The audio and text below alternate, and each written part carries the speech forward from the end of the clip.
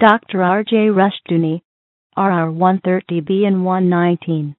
The System, 10th Commandment, Ephesians. F5, verses 5.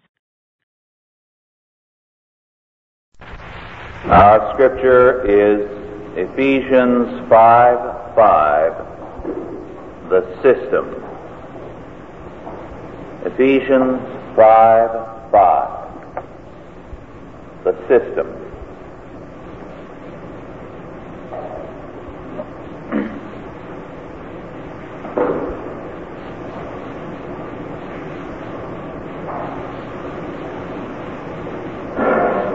For this ye know, that no whoremonger, nor unclean person, nor covetous man, who is an idolater, hath any inheritance in the kingdom of God, of Christ, and of God. The 10th commandment forbids the evil desire and taking of that which is properly our neighbor's. St. Paul in Ephesians 5:5 calls such covetousness idolatry. How shall we understand this, and why is it idolatry? Why, even more than the whoremonger or the unclean person, is the man who violates the 10th commandment on a par with the man who violates the first, an idolater. In evil covetousness, a man takes a lawless course and redefines it as a justifiable one. Man has always been prone to justify his every act. Justification is a necessary cover for man, so that man is always trying to justify himself in whatever he does. But the 10th commandment puts its finger on a particular aspect of man's sin. That particular form whereby he takes that which is properly his neighbor's and then vindicates it as a way of life, justifies it, makes his will into righteousness, and therefore worships and exalts his will as though it were the will of God.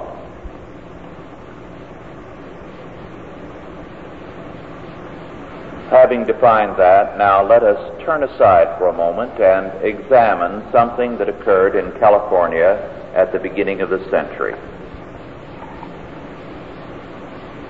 In the 90s and the early 1900s, San Francisco was ruled by a man named Abraham Roof. He was the political boss of San Francisco, an attorney, a very brilliant, very able man. There had been political bosses before Roof, but Roof took the existing political structure, refined it, and developed it into what was, in a sense, a work of art. He brought together business, government, labor, the unions, and crime into a league whereby they ruled the city and exploited it for their own purposes. Subsequently, under the influence of two men, Rudolph Spreckels and James D. Phelan, two very wealthy men, the whole thing was exposed. These two men put up a sizable amount of money, were able to get as a special prosecuting attorney Mr. Heaney, and expose the entire system, as it was called. It ended up with Ruth in jail. In jail, he wrote his confessions, which were published in the San Francisco papers. In describing the course which led him to power in San Francisco politics, Abe Ruth justified his course by speaking of the foolishness of democracy. Ruth had been a distinguished graduate of the University of California at Berkeley and graduated from the UC Law School with exceptional honors. As Franklin Hitchborn, who wrote the definitive study of Ruth's system entitled The System, as he wrote, and I quote, "His first political convention," he tells us in his confessions, "showed him that representative government was a farce," unquote. Up to that point, Ruth had been an organizer of a movement for civic reform. He then became an organizer of the corruption. His principle was this, and I've heard it from the mouths of many people. When the people are larcenous, they deserve to be taken, and somebody will. And what Ruth discovered was that the Bible was true, that men are sinners, that there is none righteous, no, not one, for all have sinned and come short of the glory of God. That he discovered, but he did not discover that man can be regenerated in Jesus Christ. So, deciding that men are depraved, he then figured the thing to do was to take advantage of that fact, to organize it, and it was the best way to have social order. There were no loose ends left. Crime was organized, business was organized, labor was organized, government was organized, the churches were organized, everything was controlled.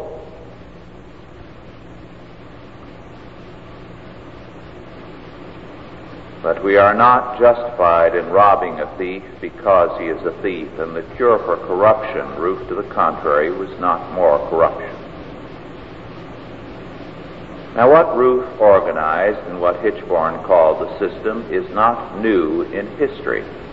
A few years ago, excavations in Nuzi cities, N-U-Z-I, a very powerful kingdom that was ruling in Abraham's day and in power long before Abraham. In fact, the basic law that prevailed throughout the Middle East at that time was the law of the Nuzi.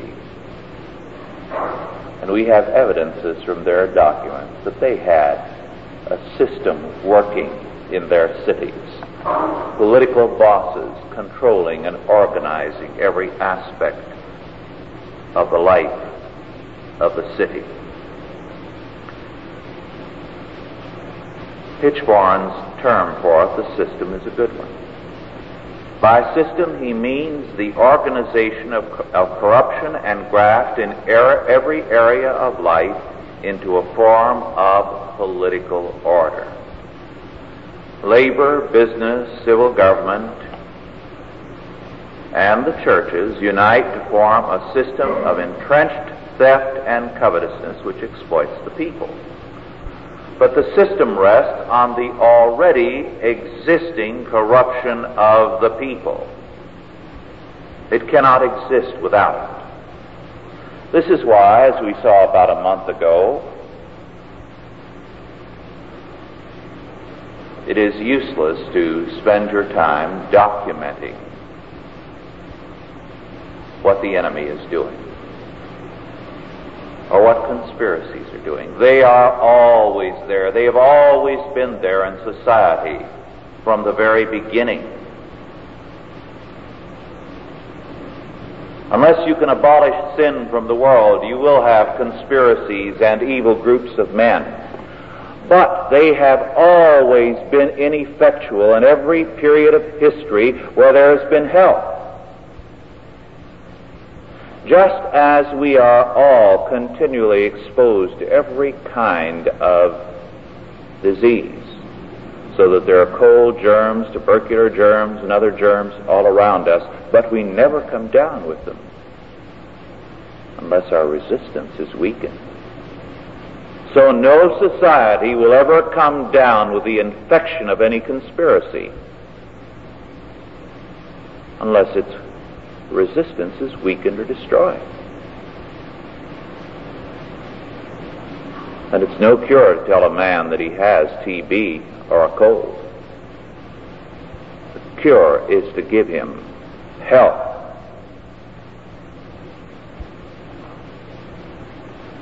And to lay down some rules for health. And so it is, the cure for society is not dealing with the enemy, but dealing with the principles of health. And there was no health in San Francisco, and as a result, when Spreckles and Phelan began their investigation and exposed it, the deeper their investigation went, the more the hostility increased. And eventually the whole reform movement blew up. Heaney, the prosecuting attorney, was shot at and incapacitated. Ruth came out of prison. The system continued. And Phelan and Spreckles, after facing all kinds of hostility, found doors closed in their faces everywhere. In fact, Phelan was at that time one of the most prominent, one of the most honest Democratic leaders in the United States.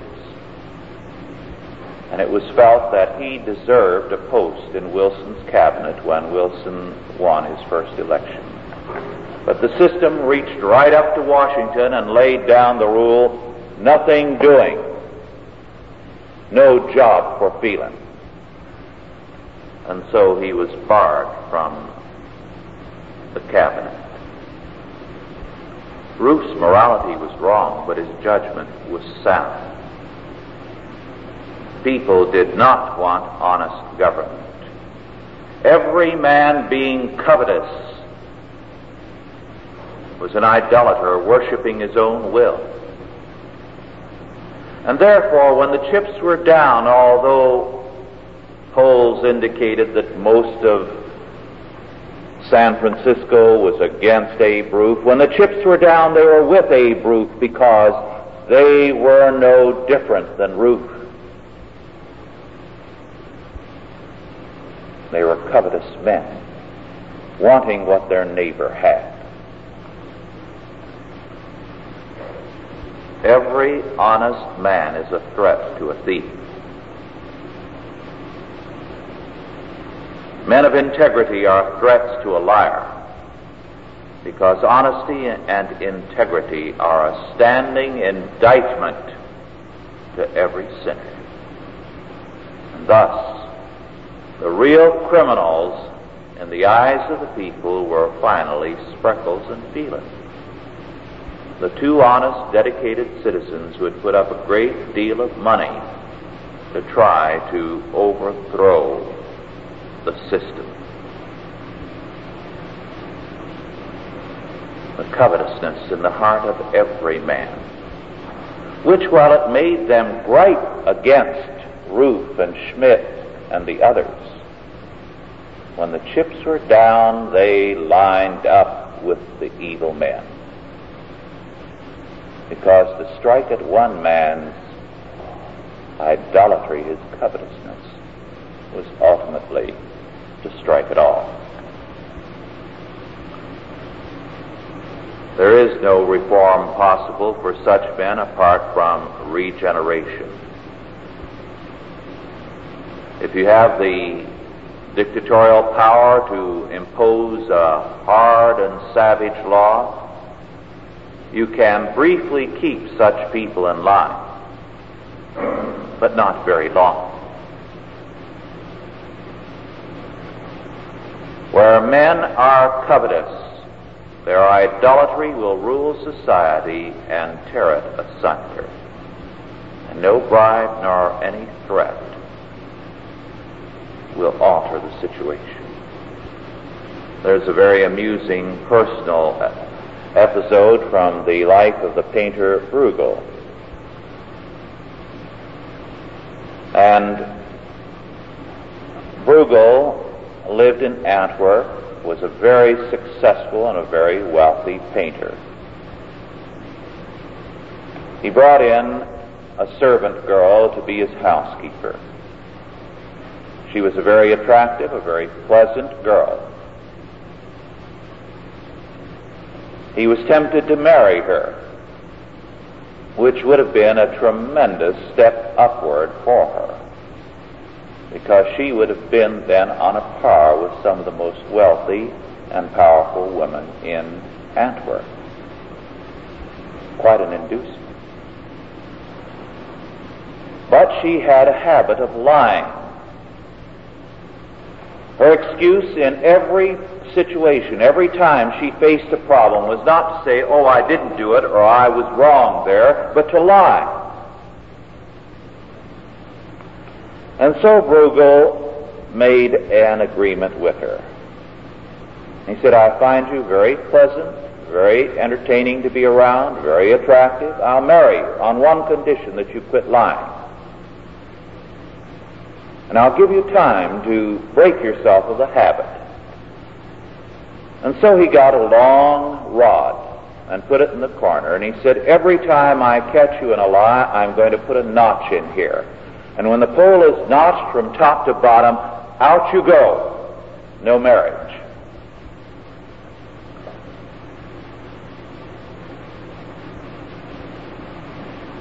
It was a very short time before the pole was notched from top to bottom, and she was out of the house.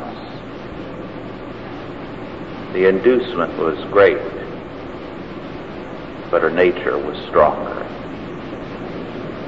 The sinner, instead of changing, seeks to remake the world in his own image, which is idolatry. And the servant girl, instead of mending her ways, was all the more insistent that every lie she told, no matter how preposterous, was the truth. It only confirmed her in her lie. It only made her all the more insistent in it. Why? Because she was guilty of idolatry. She coveted the position, but the root of her covetousness was more than a desire for being mistress of a very lovely home and having a position of wealth and prestige. It was that her will be done, her way be right. And so she lost everything. The covetous man, therefore, instead of changing, strikes out the honesty or the happiness of others. We saw in the parable our Lord told of the vineyard and the workers that our Lord said, "Is thine eye evil because I am good?" Or as Moffat renders it, "Have you a grudge because I am generous?" It is the privilege of God, the Creator, to make man and to remake man and the world. In the beginning, God created all things, including man. And He is now in the process of remaking all things with Jesus Christ as the principle of recreation. Unto man, God gives the opportunity to share in that remaking by means of His godly work and His obedience to law. These are the God-ordained means of reestablishing dominion and bringing all things into captivity to Christ. But the wicked, covetous man, the idolater, steps outside of this lawful path and seeks by lawless means to remake the life and the world that is around him. As a result, he assaults everything that is his neighbor's. because he is God in his own eyes, an idolater. He cannot accept the world as it is. He must remake it in his own image. Thus the covetous man has his system. He seeks a state of affairs whereby lawlessness is turned into law. And he tries to get the results of law by his covetousness. He wants society to further his lawlessness and yet protect him in it. Just as the political system is the organization of graft and corruption into a form of political order, so the personal system uses covetousness and lawlessness as means to a new form of personal and social order, to remake the world in terms of man's image. And the result is moral anarchism and social collapse. Now, the names for such a system vary. You can call it Nazism, fascism, communism, socialism, a welfare economy, democracy, whatever you want. But the goal is always the same. Under a facade of morality, a system is created whereby man says it is lawful for him to desire and to take what is properly his neighbor's. And instead of being regenerated, he tries to remake the world in terms of his own covetousness. And wherever you have this system, whether it goes under the name of democracy or Nazism or communism or socialism, its result is a general decline in morality. Theft, murder, adultery, false witness, and covetousness all increase because man is a unity. If he can legalize and justify seizing his neighbor's wealth or property, he will then legalize and justify taking his neighbor's wife. It's not surprising that right now the biggest seller of our day is a book entitled The Sensuous Woman, the purpose of which is to vindicate every kind not only of adultery but of perversion, every kind. In hardback it has sold fantastically. It is now going into paperback. And the first printing of the paperback edition is 2 million copies. Every imaginable perversion is vindicated. Should we be surprised? Not at all. When you vindicate man's lawlessness, his covetousness in one realm, taking another man's property through taxes, through socialism, through inheritance taxes, income tax, man being a unity is going to legalize taking his neighbor's wife, or, as in the case of this book, his neighbor's dog.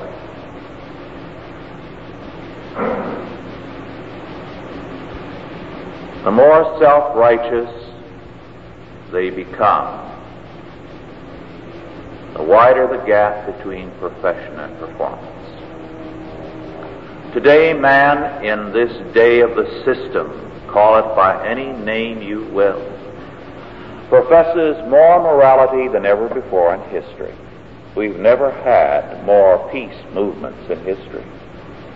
We've never had more movements professing reverence for life and how terrible it is to kill. We've never had more opposition to things like the death penalty and people bleeding for every criminal. And you can go on down the list, the environment, everything.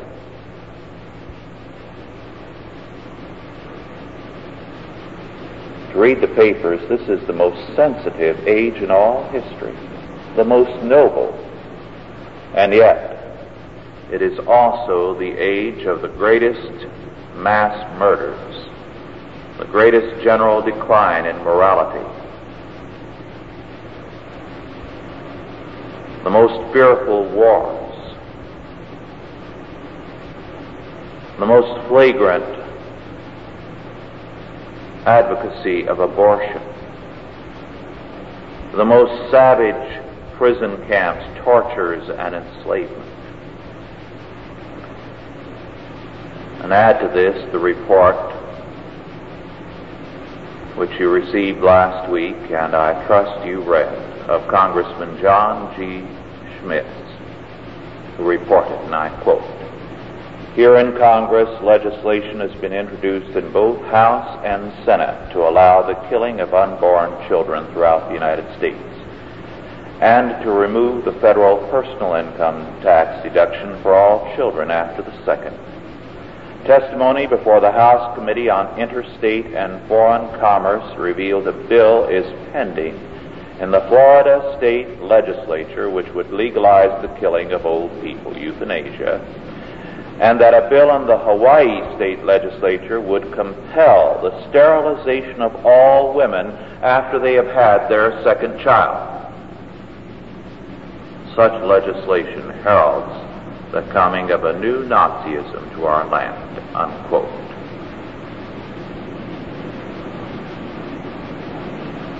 This in an age that professes itself to be the most sensitive period morally in all history. The words of St. Paul can well describe our generation. Professing themselves to be wise, they became fools. Professing themselves to be lovers of life and mankind, they are revealing themselves as haters and murderers of men. Because, as covetous men desiring what is their neighbor's, they are idolaters, and their will is their God, and they will kill and destroy anything that stands in their way. The 10th commandment, therefore, is an extremely important one. Thou shalt not covet. Thou shalt not desire and take anything that is thy neighbor's. Let us pray. Almighty God, our Heavenly Father, we thank Thee that it is Thy law that governs men and nations, and that in this day when men make their will, their evil, covetous desire and seizure into law, Thy law shall prevail and confound them. We thank Thee, our Father, that Thy justice shall flow and overwhelm all Thine enemies according to Thy word, like overrunning waters. And so, our God, we wait on Thee. Make us strong in Thy law word and zealous in Thy service, unto the end that the kingdoms of this world may become the kingdoms of our Lord and of His Christ. In Jesus' name, amen. Are there any questions now, first of all, with respect to our lesson?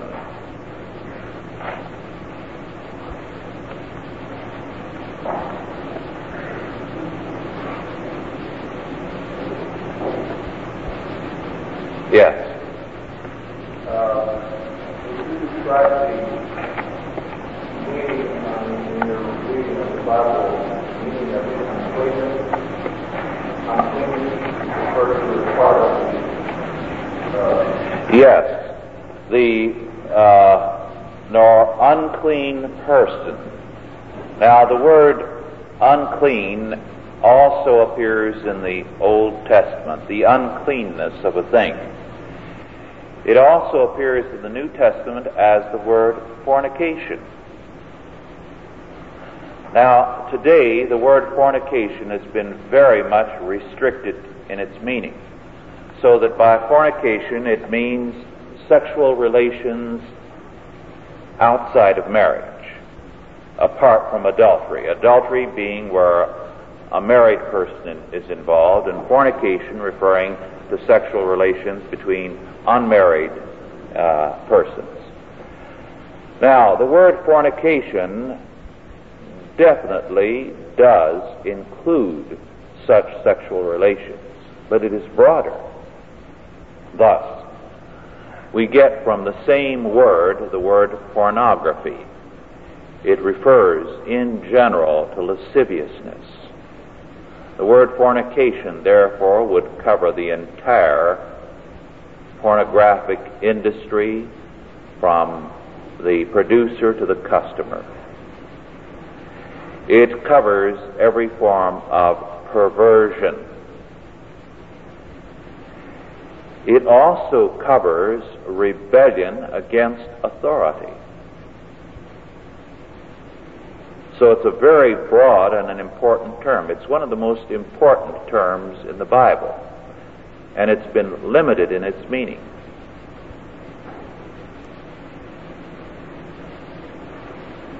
That's the meaning of unclean. Any other questions? Yes.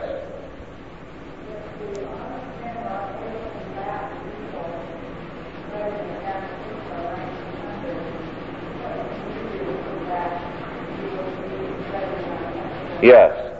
In San Francisco at that time, the one minister who stood up and fought it was run out of the ministry. He was at one of the most powerful Methodist pulpits in the city of San Francisco.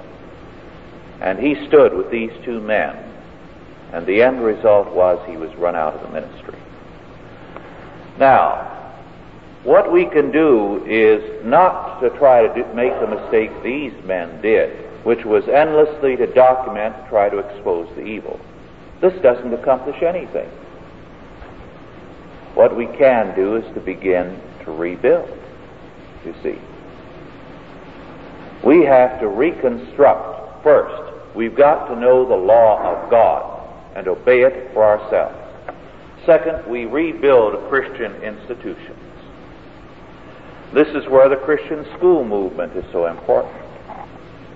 This is where rebuilding and reestablishing new churches, new colleges, every kind of new institution you create. Today, for example, Christian schools like St. Thomas Episcopal School in Houston, Fairfax Christian School in Fairfax, Virginia, and many others like them, they are creating a different kind of person.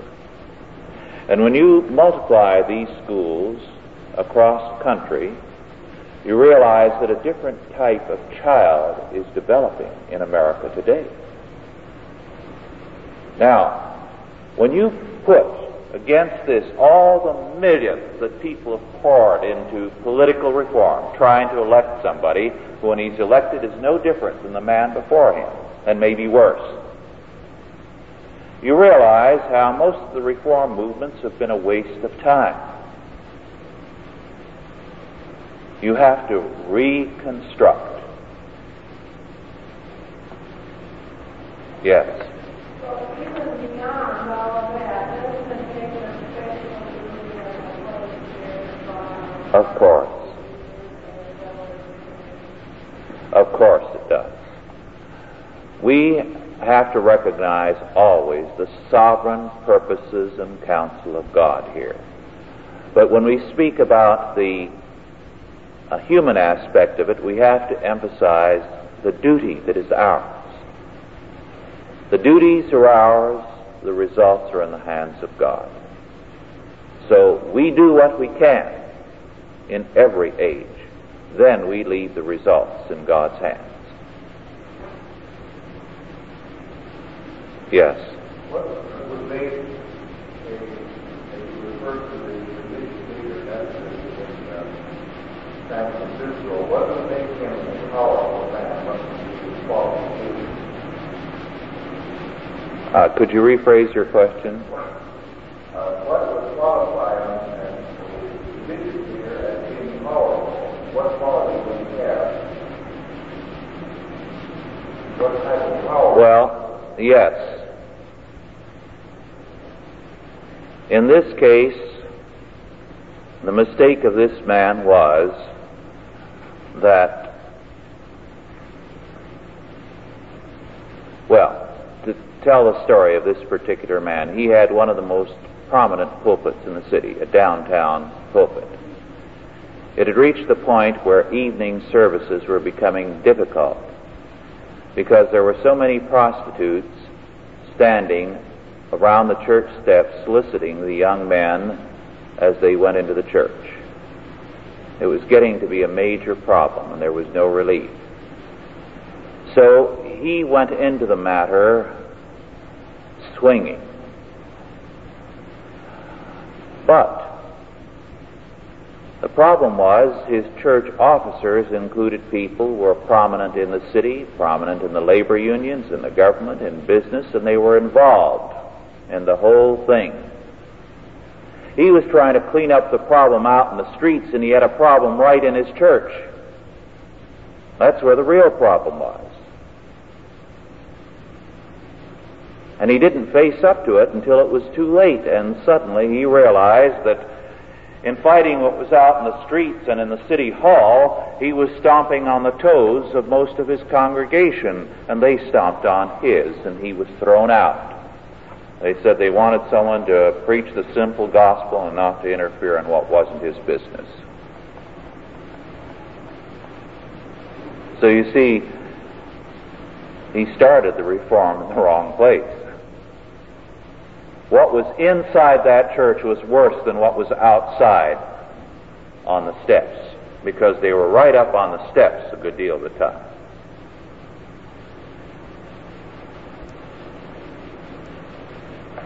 Yes.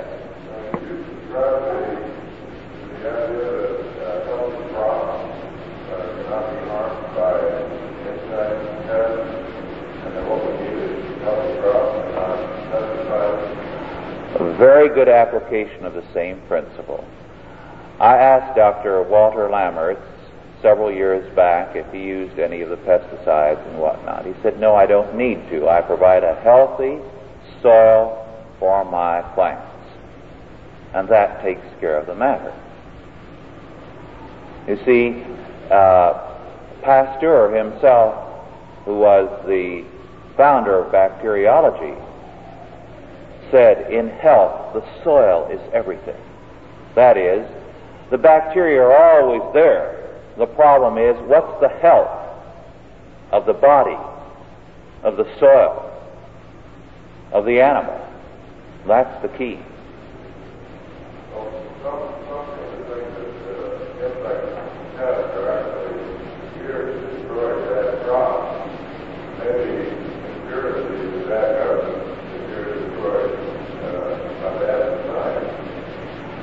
A very good point. And I think a great deal could be said to vindicate that. For example, when you go to the history of the early church, you find that every heresy, every conspiracy, really was providential. Why? Because it pushed the church into making a stand where a stand was necessary, to clear up a clouded area of thinking, to apply the faith to a particular area. So we can say the same thing today, that we do have threats from various sources.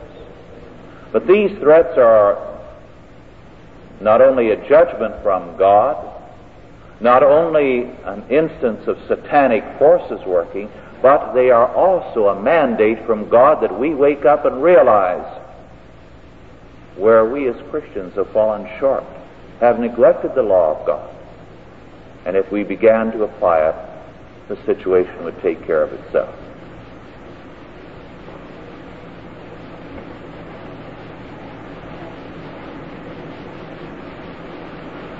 If there are no further questions, I'd like to share something with you.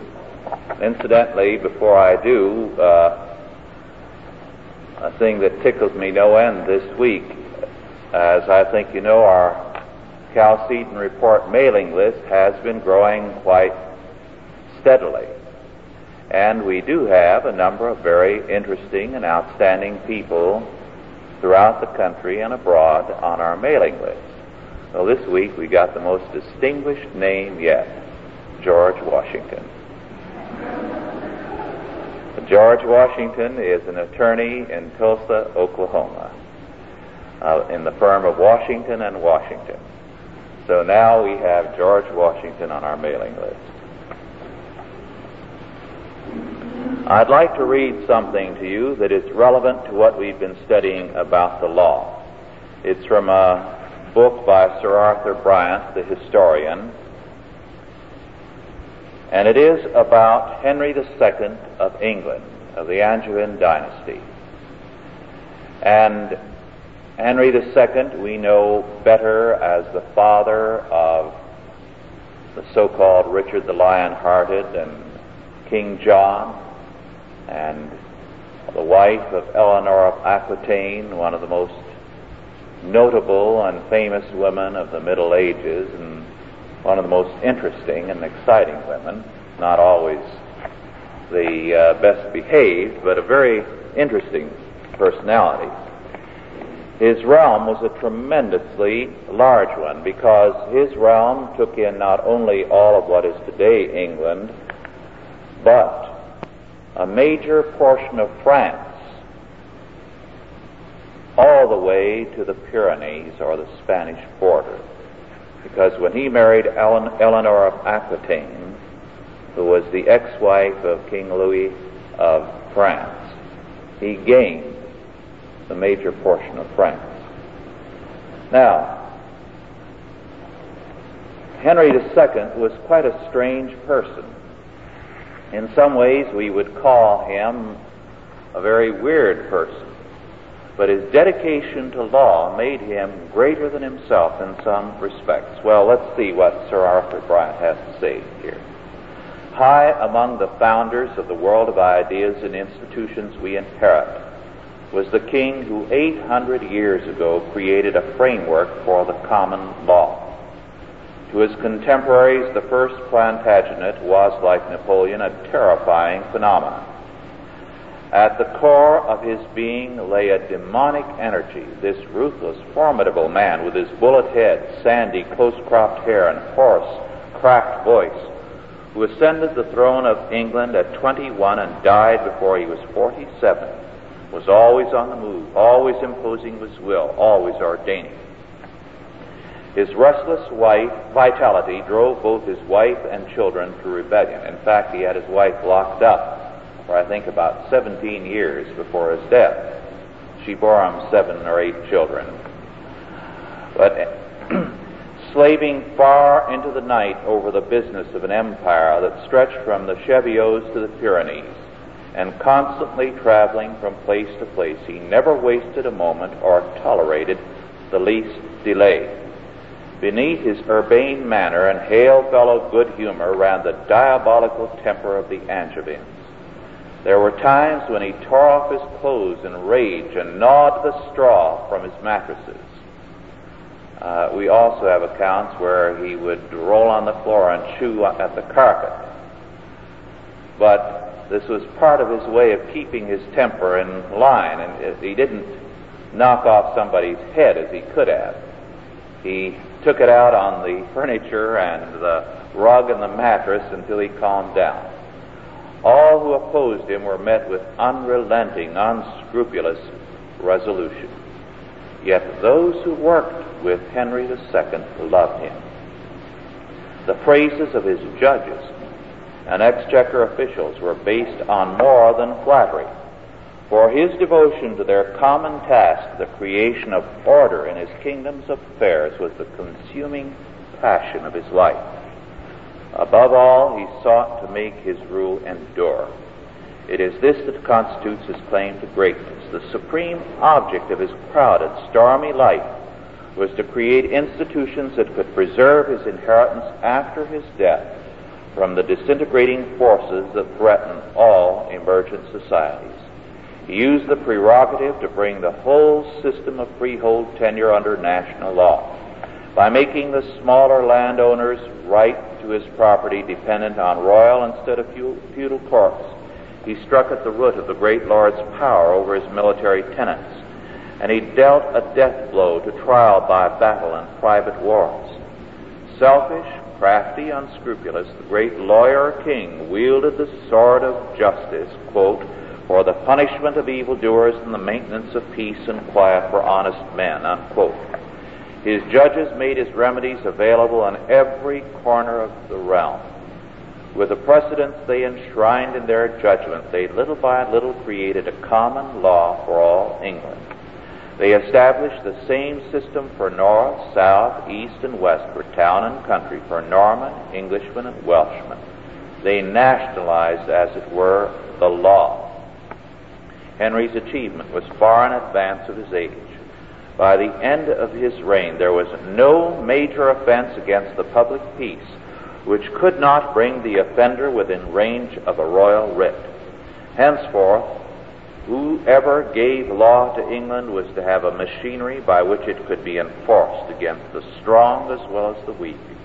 The professional judges Henry trained, the courts in which they sat, the writs they devised to meet popular needs, and the judgments they left behind to guide their successors, helped to ensure that justice should be done even in the royal absence or in the reign of a weak or unjust sovereign.